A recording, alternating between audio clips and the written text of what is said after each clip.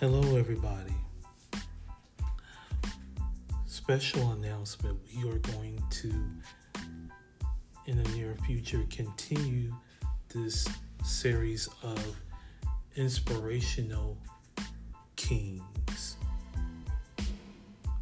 with Dr. Martin Luther King Jr., then Malcolm X, Marcus Garvey, and Kobe Bryant.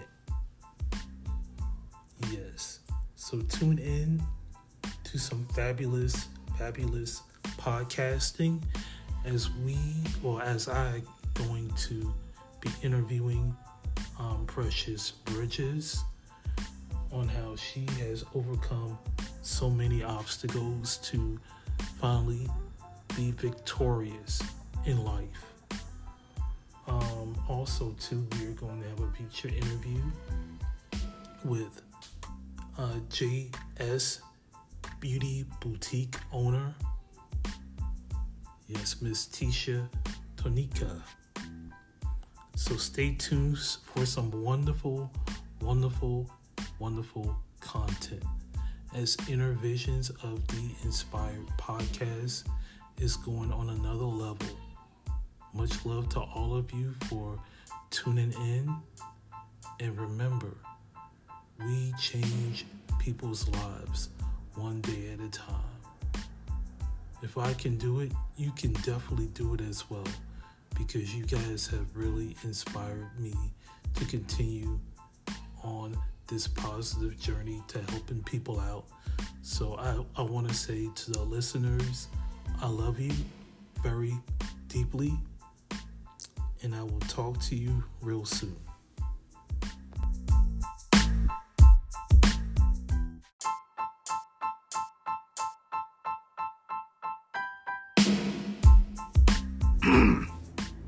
Good morning, everyone across the globe. This here is Inner Visions, better known as Raymond Ricks II. Some people call me Sun Ra Ricks. That's where I actually got the name Sun Ra from a famous jazz musician who has inspired me to live a peaceful life. Rest in peace to Sun Ra. But this is a special episode where I talk about Dr. Martin Luther King Jr. Yes. I'm going to talk about him, part 1 of Dr. Martin Luther King Jr., his battle with mental health issues and how he overcame it to become one of the world's greatest world leaders ever, and how he became a great scholar with a doctorate's degree, how he became one of the best, and how he inspired millions all across the globe.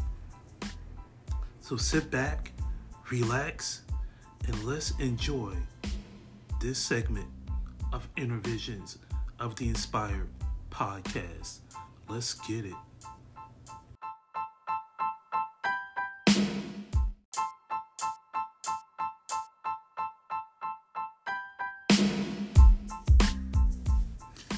Good morning, everyone, and welcome to a special edition of Inner Visions of the Inspired podcast, where we talk about the greatness of Dr. Martin Luther King Jr. Yes, when I first heard of Dr. Martin Luther King Jr., I was a kid, and my dad took me in Atlanta, Georgia. It was me and my brother, my dad and my mom. We went to see the monument of Dr. Martin Luther King Jr., and it was one of the best experiences I've had when I was over in Atlanta, Georgia. I think I was 7, and it was a beautiful experience, man. Just learning the greatness of Dr. Martin Luther King Jr. And when I think about it, it almost brings me into some sort of emotion. It's like, man, his positive energy, his wisdom, his knowledge has touched many people's hearts, and he sacrificed his own life for the better good of the people. Everybody. The people who said he was a sellout, I'm talking about the Pan-Africanists. Let me tell you something. He did more for this country. He did more for this world in one day than you guys have done in a lifetime, man. Y'all have no business calling him a sellout. It bothers me. It really has. Man. Dr. Martin Luther King Jr. is such an amazing human being who has done a lot of humanitarian works. And I want to read. This is a special episode because we want to talk about Dr. Martin Luther King Jr.'s excuse me. Let me get my words right. I'm going to talk about how he overcame depression and empathy. Now, I'm on this link, Constellation Behavior Health. They're the ones that did this article by Christy Walter. And I'm going to read bits and pieces of it. And I'm going to give you my little spin on it.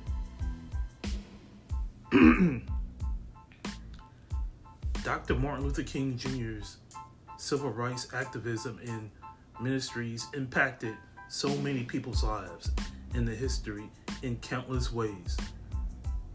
But historians such as Dr. Nasir Gaimi in his book, First Rate Madness, which I would check it out. It would uncover the links between leadership and mental illness. And what people didn't really realize or didn't know was that Dr. King had his he has deep struggles with depression and suicide tendencies. All right. Now, it also says Gaimi, who runs the mood disorders program at Tufts Medical Center in Boston, noted in a blog post on Psychology Today, Dr. Martin Luther King, depressed and creatively maladjusted. Dr. King knew what it meant to be maladjusted psychologically because he was not normal. Psychiatrically, he had multiple periods of severe depression and twice made suicide attempts as a child. Near the end of his life, some of his staff tried to get him into a psychiatric treatment, but he refused. So that is something that I never really knew about until now. All right, because I wanted to link, my theme of my podcast into Dr. Martin Luther King Jr. And his birthday is coming up Sunday. So I wanted to definitely honor his work. But I want to read this. This is really something here. According to historians, Dr. King experienced great highs and lows. Noted experiences include he attempted suicide twice before the age of 13. As an adult, he experienced several bouts of severe depression. He kept his incidents with depression in a closely held secret due to the mental health stigma at that time, and concerned civil rights opponents would use it against him. So I want to tell you how great this man is. He could have talked about it with people. He could have shared it in his pulpit. But he has decided to sacrifice himself so that he can fight for equal justice for everybody, including African Americans. He knew that the racial issues that had occurred in America was going off the deep rails, and he was in a fight. He was in a fight for the people, but he also put his life on the line. It is very similar to the story of Jesus the Christ, where he fight for the people, where the people were being enslaved, people being brutalized, abused due to laws, due to elites. And Dr. King decided he will put his life on the line to help others rather than to help his own situation. So that really is, he was the original Mamba mentality kind of person. Him and Malcolm X. The more King became an integral leader in the civil rights movement, his depression intensified. In 1959, 3 years after beginning his public life, King felt depleted. What I have been doing is giving, and not stopping to retreat and meditate like I should to come back.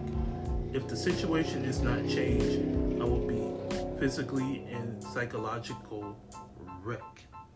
I have to recognize my personality and reorient my life. I have been too long in the crowd, too long in the forest.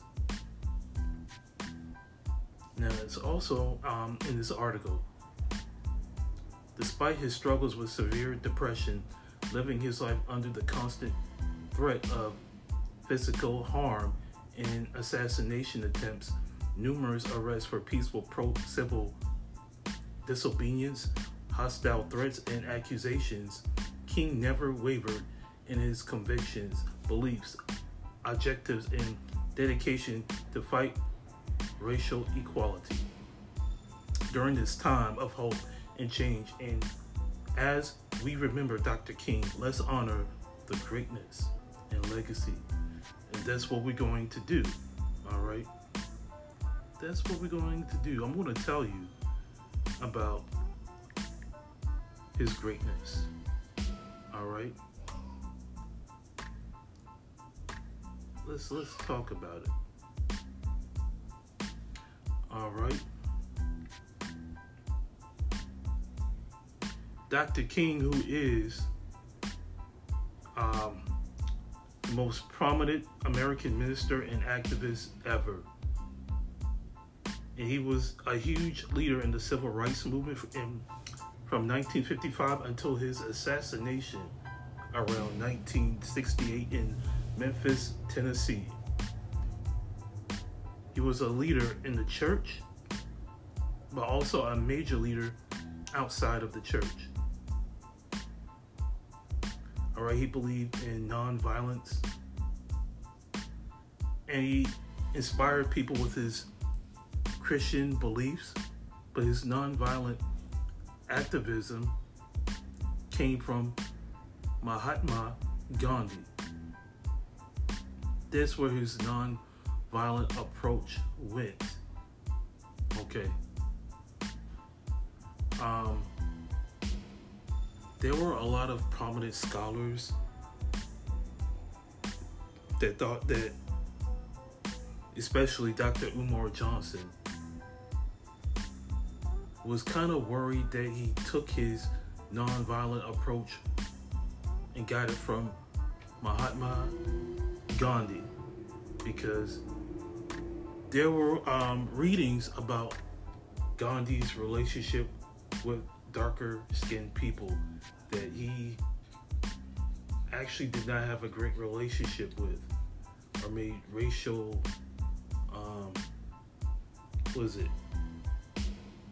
racial epitomes against blacks.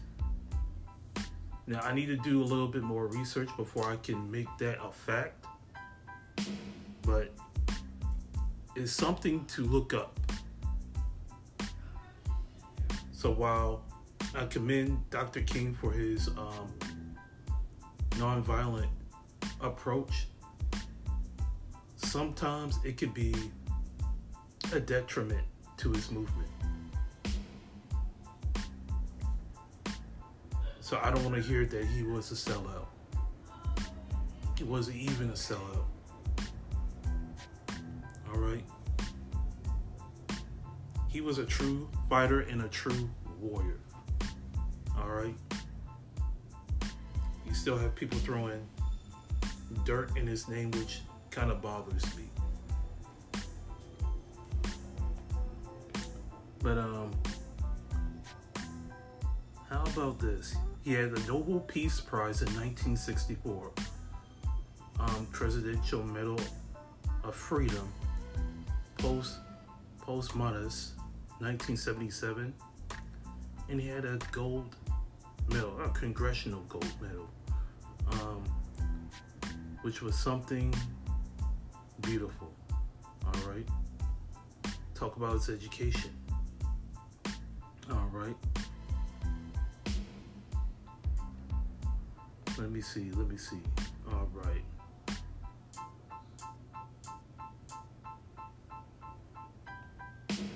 Let me read. In his childhood home, Dr. King and his two siblings would read about the Bible out loud. And their father was very strict about it. All right. School was very important. All right. And his father said that King was the most particularly child, whether you whipped him. I'm sorry, let me repeat that. King was the most peculiar child whenever you whip him. He'd stand there and the tears would run down. He never cried. Once when Dr. King witnessed his brother, AD, emotionally upset his sister Christine, he took a telephone and knocked out AD with it. When he and his brother were playing at their home, AD slid from a banister and hit into their grandmother, Jenny, causing her to fall unresponsive. King believed her death, blaming himself in attempted suicide by jumping from a second-story window. Upon hearing that his grandmother was alive, King rose and left the ground where he had fallen. All right. And he had some white friends. And he had a father who owned a business across the street from the family's home. Talk about the white guy's father. The boys were about 6 years old. They started school. King had to attend a school for black children, Young Street Elementary School. And his friend went to a separate school for white children only. Soon afterwards, the parents of the white boy stopped allowing King to play with their son, stating to him, "We are white and you are colored." Racism was very bad. Jim Crow laws were very horrible. It was very, very tense racially, and it was very bad. All right. And their parents told King of the happenings, and they had a long discussion with him on the history of slavery and racism. All right. And they would preach to him the importance of Christianity and that you have to have a big heart and love on everybody, no matter what. All right. His father didn't play when it comes to segregation and discrimination. He was a stand-up guy, just like Dr. Martin Luther King Jr. All right. So Dr. King had a strong family. All right. So let's talk about him as college student. All right. But before, Dr. King gave a powerful speech in his junior year in high school, and in Georgia. And his speech was like, "Black America still wears chains. The finest Negro is at the mercy of the meanest white man. Even winners of our highest honors face the class color bar." All right. And he was the winner of the contest. But the driver of the bus called King a black son of a bitch. If I were Dr. King, I would call the bus driver's mom a white son of a bitch. Yeah, I said it.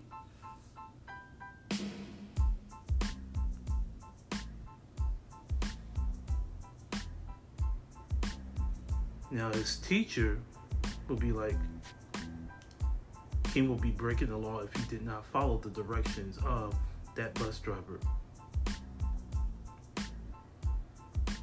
And unfortunately, he and his teacher were forced to stand on the rest of the drive back to Atlanta. Later, King wrote of the incident saying, "That night will never leave my memory. It was the angriest I have ever been in his life," in his memoir. But in Morehouse College, a historically black college for men, that King's father and maternal grandfather had attended, began accepting high school juniors who passed the school's entrance exam. All right. Now, in World War II was underway, many black college students had been enlisted in the war, decreasing the numbers of students at Morehouse College. So the university aimed to increase their student numbers by allowing junior high school students to apply. In 1944, at the age of 15, King passed the entrance examination and was enrolled at the university for the school season that autumn.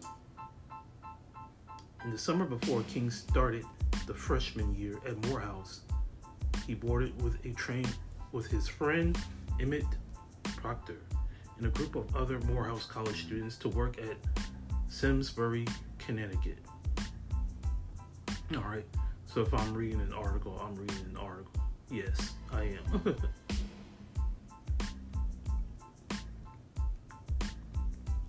Very little that people know that he and other students worked at a farm to provide for their educational costs. So his family didn't help. He earned it on his own without a scholarship. He paid his way through college. So he was determined to create greatness for himself.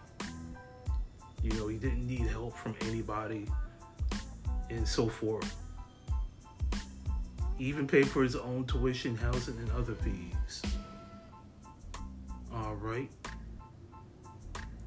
And he was a football player. All right. He was a football player. And at the age of 18,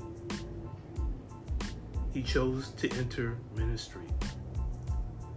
Throughout his time in college, King would study with the mentorship of his Present Baptist minister, Benjamin Mays, who he will later credited with being his spiritual mentor. All right, let's talk about this here. King graduated from Morehouse with a Bachelor's of Arts in 1948 at age 19. At age 19, a Bachelor's of Arts.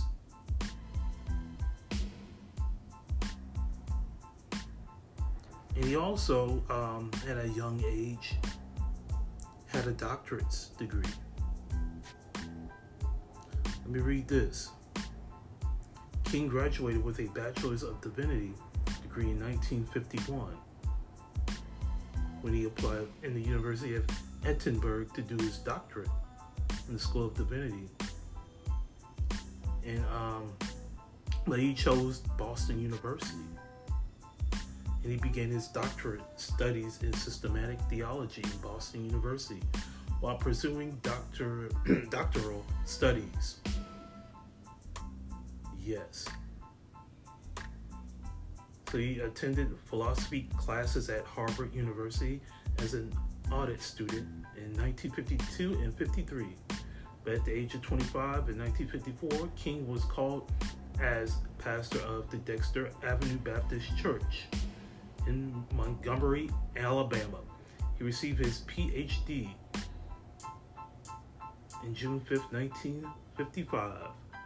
I believe it was the age of 25 or 26.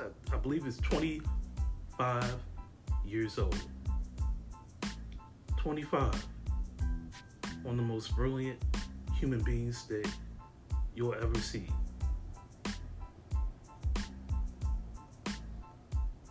Yes. And this man was very educated. He was powerful of the mind. He really was.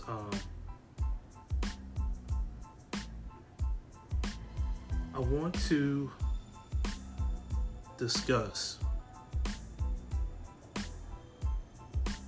Dr. Martin Luther King Jr., 63 through 68. All right.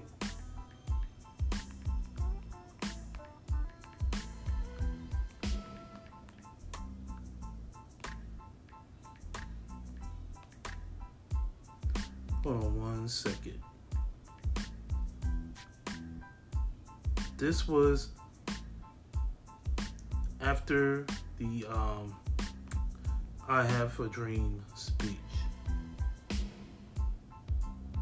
Now, the forgotten years.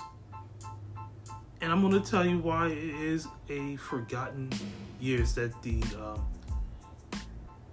that a lot of Christians and a lot of people who want to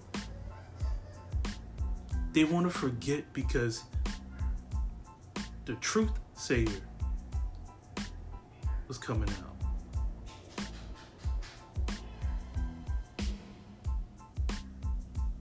All right.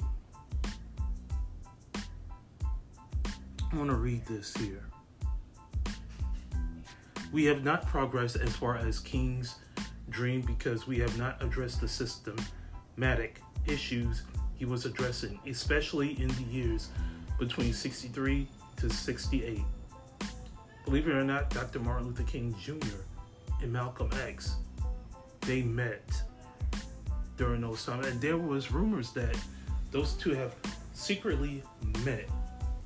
And you can see the change. You can see the change in his tone and his movement.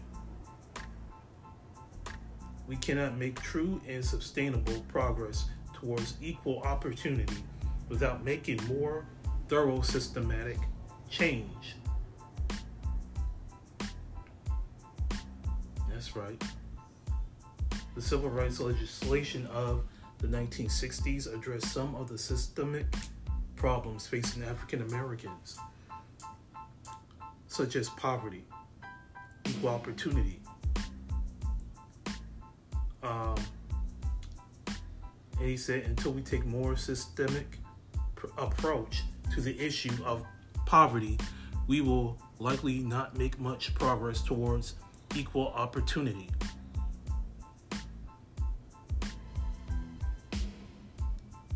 So basically, that situation, the sanitary incident to where a lot of African Americans in Memphis, Tennessee, who either died or had less pay, they had to deal with grotesque conditions. And Dr. Martin Luther King Jr. headed in that area before he was assassinated. He told the people, if you have to, and this is what he said, he wanted African Americans to boycott white-owned businesses. boycott until you get equal rights, until they start treating you better.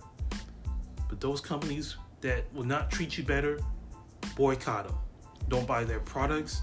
Don't spend money over there in such nature. And I think some of us forgotten that message. He said, and he regretted the "I Have a Dream" speech, because he said that he was afraid that he would lead his congregation and the people into a burning fire with that message. And it was the influence of one Malcolm X that has made him realize that his peaceful protests, marches, was doing him no good. It wasn't accomplishing anything. And J. Edgar Hoover said that Dr. Martin Luther King Jr. was the most dangerous person in the world. And in actuality, J. Edgar Hoover is an African American, but he was passed for white. That's right.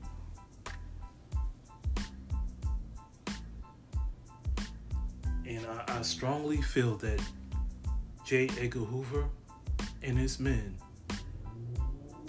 played a huge role in the assassination of Dr. Martin Luther King Jr., even though they didn't pull the trigger.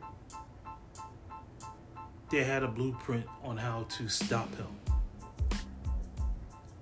But there was also a doctor in Memphis, Tennessee, that suffocated Dr. King. Now, Dr. King did not die in the assassination. He did not die. He was going to make a full recovery, but the surgeon, or the doctor who was in charge of the hospital, wanted everybody out of the room and suffocated Dr. Martin Luther King Jr. Suffocated him because of racial hatred, racial bigotry, and ignorance.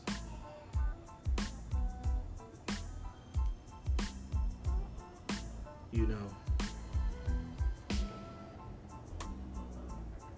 because he was there for the support of the sanitary public works employees.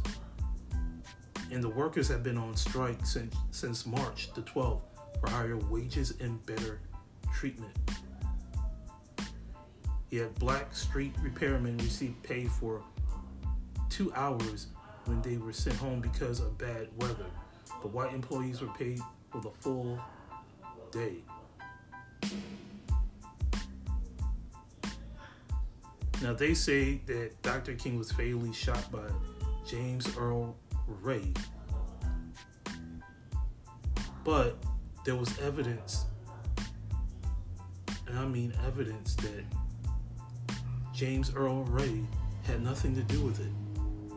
Nothing.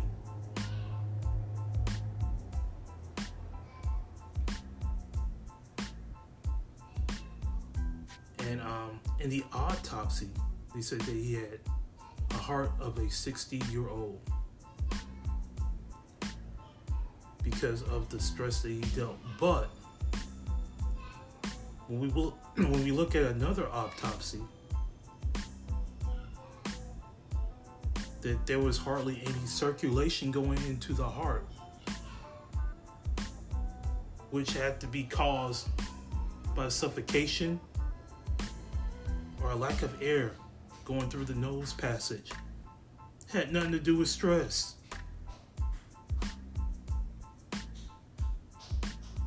Nothing.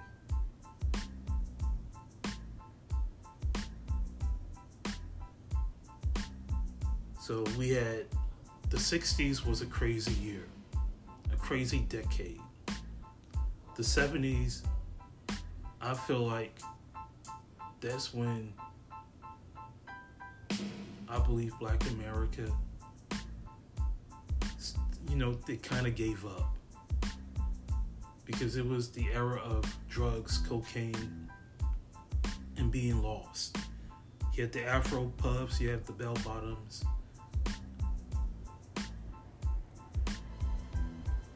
But you could see our people were lost. We made great music, great movies, but mentally was totally lost.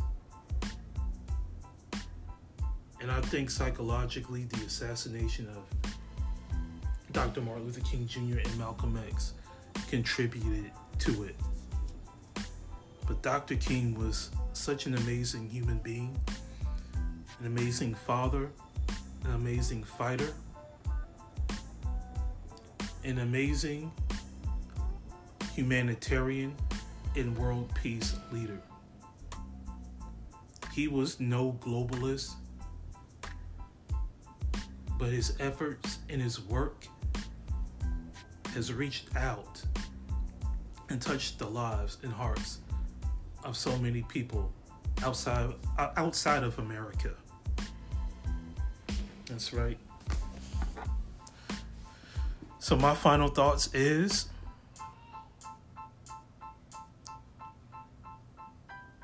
no matter what conditions or what you're going through, never give up the fight for your destiny.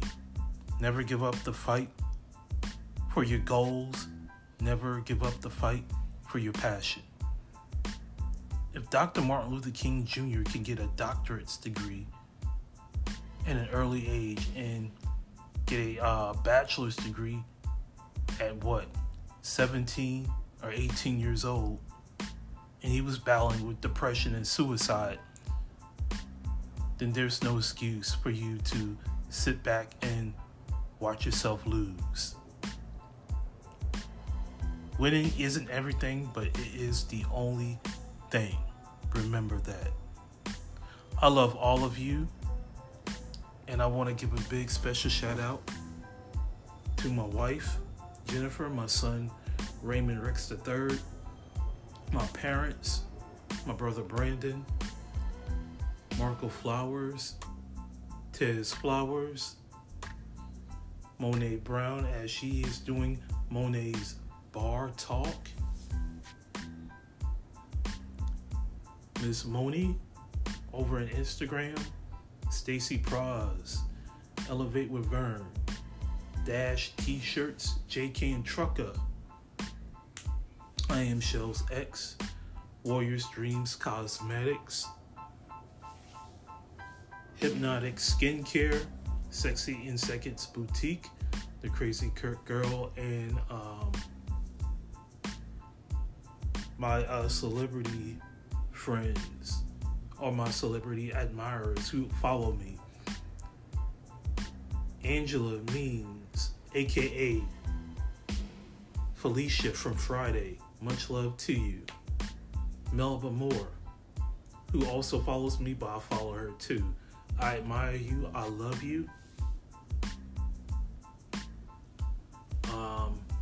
Who else? Shirley Jones, Cam Jones, the Jones family, I love you. Natia Nicole, indie sensation and award winner, Socorro Jones. Much love to you.